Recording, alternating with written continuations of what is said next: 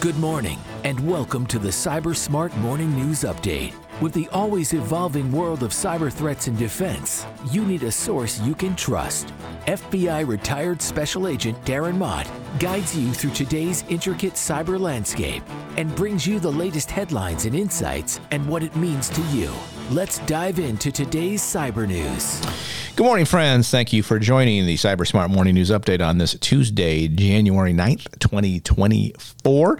This is just a quick look at the cyber headlines that happened overnight. As always, all articles mentioned in this podcast are listed in the show notes for you to go and reference if you want to read further. I'm not going to read all these articles, just kind of some of the headline pieces and kind of give my opinion and some education if I can. So first, from bleepingcomputer.com, Sergio Gatlin reporting, U.S. mortgage lender Loan Depot confirmed ransomware attack. Now, if you remember a couple months ago, another large loan provider, Mr. Cooper, got hit with a ransomware attack, and here we are with yet another one. I think Loan Depot is number 3 in the country as far as size from a mortgage firm size.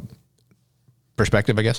Leading U.S. mortgage lender Loan Depot confirmed today that a cyber incident, there you go, cyber incident, turns out to be ransomware, disclosed over the weekend was a ransomware attack that led to data encryption. Loan Depot is a major non-bank mortgage lender in the U.S. with over $140 billion in service loans and roughly 6,000 employees. Too bad some of those employees were not cybersecurity people. Well, maybe some were, but they must not have been very good. Customers began experiencing issues on Saturday when trying to log into Loan Depot's payment portal to pay loans or contact them by phone.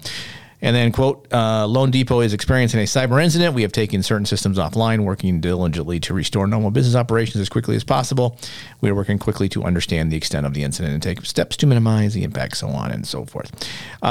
So Loan Depot revealed today a K-8 filing with the U.S. Securities and Exchange Commission, as they are required to do within 3 days, that the attackers also encrypted files on a compromised devices, and it's unclear which ransomware group is behind the attack, but I'm pretty sure we'll find that out before this week is over. So if your loan is with Loan Depot, you can expect a letter talking about this and that you have free credit monitoring for a year. It doesn't say if any data was stolen, but I'm pretty sure we will probably find that is the case, because how many, they say $140 million in service. They don't say how many distinct loans they have. But again, where the money is, that's where the bad guys are going to go. Now, also on the ransomware front, perhaps not quite as damning, if you will, but still problematic for some people, I'm sure. The Toronto Zoo was the target of a ransomware attack as well. However, the attack had no impact on animal well-being. How exactly it would is beyond me, but okay. Toronto Zoo, the largest zoo in Canada, said a ransomware attack hit its systems early Friday, had no impact on animals, its website, or its day-to-day operations. Doesn't say who did this, but a couple months ago, the Toronto Public Library was hit by the Black Bastard ransomware attack, so maybe similar. My guess is they probably commingle their cybersecurity quote-unquote experts, and there you go, Toronto Zoo. Why, again, everybody gets it. Everybody gets it. If you don't think it's coming for you, think again. From the good news file, the hackernews.com reported, DOJ charges 19 worldwide in a $68 million XDEDIC, dark web marketplace fraud. So they basically seized the domain. This included DOJ, Secret Service, FBI, FCCU, Federal Police, whoever that is, Federal Prosecutor's Office of somewhere else, and a whole bunch of other folks. The U.S. DOJ said it charged 19 individuals worldwide in connection with the now defunct XDEDIC marketplace, which is estimated to have facilitated over $68 million in fraud. And wrapping up its investigation into the portal, the agency said the transnational operation was a result of a close cooperation with law enforcement authorities from Belgium, Germany, the Netherlands, Ukraine, and Europol. So thumbs up to all that. Of the 19 defendants, 3 have been sentenced to 6.5 years in prison. 8 have been awarded jail terms ranging from 1 year to 5 years, and 1 individual is ordered to serve 5 years probation. So someone's going to jail. So that's all good. It does mention some of those folks who are there. But anyway, at least it's good to see that every once in a while someone does get arrested. Someone does go to jail. Now, did they recover the money? I'm going to say probably not as much, but at least there's some satisfaction there for people who were victimized by this particular marketplace. All right, from security-affairs.com, Pierluigi Paganini reporting, Swiss Air Force sensitive files stolen in the hack of Ultra Intelligence and Communications. So, documents belonging to the Swiss Air Force were leaked on the dark web after the U.S. security company Ultra Intelligence and Communication suffered a data breach. Ultra Intelligence Communication provides critical tactical capabilities, including cybersecurity and remote cryptographic management systems to clients, including, this is quite a list, DOD, FBI, DEA, NATO, AT&T, and the Swiss Federal Department of Defense and the defense contractor RUAG. Ultra Intelligence Communication has been breached by Black Cat, so ransomware attack, obviously. The Swiss Federal Department of Defense confirmed that the Swiss Air Force was among the impacted organizations. Swiss Air Force has launched an investigation. Well, good luck with that, Swiss Air Force. Hope that works out for you. The ransomware gang stole 30 gigabytes of sensitive documents from the U.S. company. The leaked documents include a contract between the Swiss Department of Defense and the U.S. company for almost $5 million. What else we got here? Let's see. Well, and this goes back to the FBIC's the Tor leak site of the Black Cat ransomware group and placed the homepage with an announcement of a seizure, but that's kind of it for that report. So goes to show, again, third parties. And again, this is they provide cybersecurity services. That's going to hurt your bottom line. That's going to hurt your business model, I am thinking. But again, everybody's a target. Be careful where you put your stuff. Just because you store your information on a third party does not necessarily mean it is safe and free from targeting and things like that. You still should do due diligence as to the cybersecurity capability of the company from which you are putting your data. I'm going to guess the Swiss Air Force maybe did not do that. Now, all these other entities, DOD, FBI, DEA, NATO, and so on, their data is coming. It hasn't been released yet, but you can probably count that that's probably coming. All right, this is an interesting way to go. File. This is cybersecurityinsiders.com. Naveen Good reporting. Country takes help of black hat hackers infiltrating government websites. When a company website falls victim to hacking, conventional practice dictates that its IT staff or business leaders seek the assistance of forensic experts in cybersecurity to navigate negotiations with hackers and mitigate the situation. However, the Philippines has taken a unique approach by engaging the services of black hat hackers known for their expertise in cyber attacks on government websites in the West. This unorthodox strategy aims to fortify the nation's defense against state-sponsored attacks, particularly those emanating from China. Escalating tensions in the South China Sea have left the Philippine government feeling vulnerable, with a significant surge of 75% in digital attacks on the national infrastructure over the past couple months. And so basically what they did is they hired a bunch of black hatters to protect themselves. Probably not a bad plan, quite frankly. You pay them enough, they'll do whatever. I mean, black hatters are just white hatters who didn't been paid enough to switch sides. So there you go. So they're more gray hatters, actually. But it's an interesting approach to take. You will not see the United States doing that, obviously. However, good for the Philippines for trying to be proactive and protect their system. Now, you got to, hopefully they're vetting these people who are doing the protection. But again, if you pay them enough, they'll do the right thing, I would tend to think. Interesting. We'll have to see how that goes and see if other countries, obviously who don't have the budget and size of the major powers kind of do the same thing. I don't think it's necessarily a bad idea, quite frankly. From InfoSecurityMagazine.com, security firm Certix account hijacked to spread crypto drainer. A Web3 security vendor. So again, someone who should be pretty good at cybersecurity. Oh, by the way, Phil Muncaster reporting this, was tricked by a social media phishing attack, which hijacked his accounts and enabled scammers to share a link to a malicious website it has emerged. Certix warned it on Friday via its Twitter account, Certic Alert, that it was investigating documents of a compromise on its main account.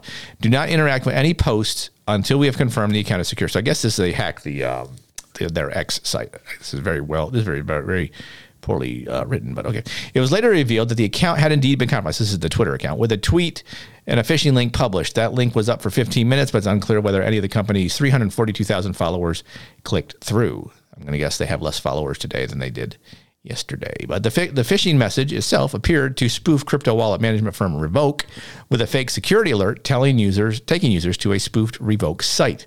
This apparently contained crypto draining malware designed to transfer digital currency from victims' account without their consent. So this continues on. I would not be surprised if 2023 will find that these crypto drainers and cryptocurrency theft and fraud is again the number one cybercrime in the U.S., because we've just seen tons and tons and tons of these.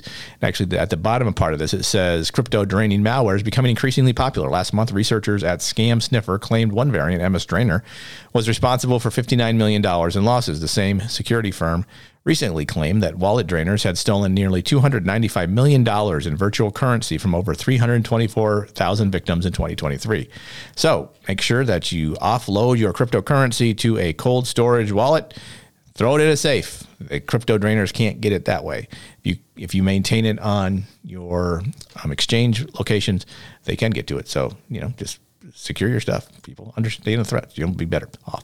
All right. Finally, this is from cyberscoop.com, Christian Vasquez, and this is more of a opinion piece, really.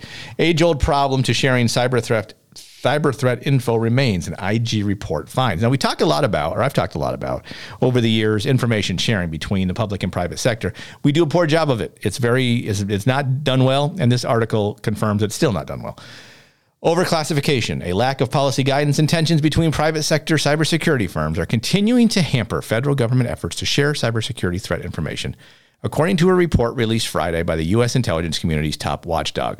Friday's report, released by the OIG of the intelligence community, concludes that while federal agencies have broadly improved their ability to share threat information and defensive mitigations, longstanding policy and technical concerns are providing barriers to rapid information sharing. This has been the problem for 20 years. The IG's report examines how relevant federal agencies shared cyber threat information and defensive measures over the past 2 years through a framework created by the Cybersecurity Information Sharing Act of 2015. The report finds that the policies, procedures, and guidelines for sharing information are sufficient to carry out the requirements of the legislation, and noted that sharing has improved in the last 2 years, so that's good. However, a section on barriers to sharing information among federal entities described a set of similar issues, to cyber pros at least, that have long been a rallying cry for improvement, including failures to be more forthcoming in sharing threat information with private sector entities. Right, I agree, absolutely. The only way we're going to fix or resolve or get any better at this cyber problem is to share threat information, share postmortems, have people do incident response and report what happened. You don't have to say what company it was for.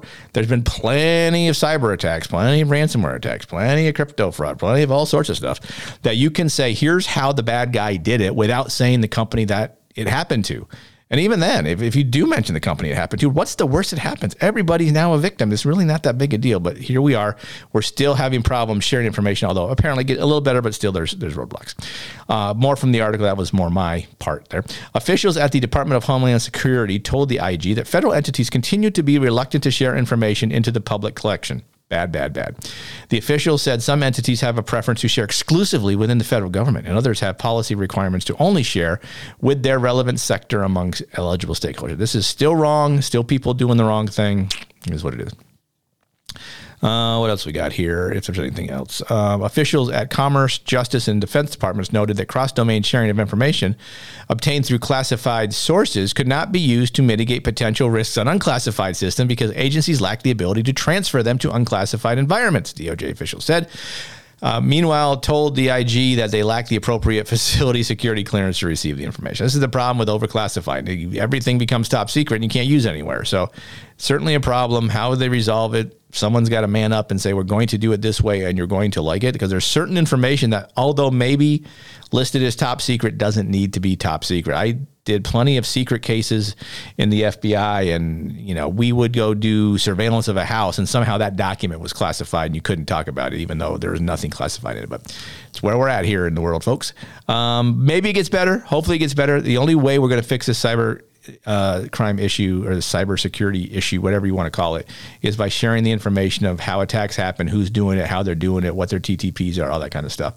And it's going to have to be fixed somewhere, but it's not going to be fixed today. With that, I thank you so much for taking the time to download and listen. If you have thoughts, comments, or questions on the podcast, I'm getting a buzzing sound. I have no idea where that's coming from, so my apologies. Feel free to email me, Darren@thecyberguy.com. Know that knowledge is protection. If you can understand the threats targeting you, you can assess your risk, proceed wisely. Thanks so much. We will talk again tomorrow. CyberSmart Morning News is written and produced by Cyber Guy Productions. Feel free to email thoughts, comments, or suggestions to Darren@thecyberguy.com. or follow Darren on LinkedIn at linkedin.com/in/DarrettMott. Thanks for listening.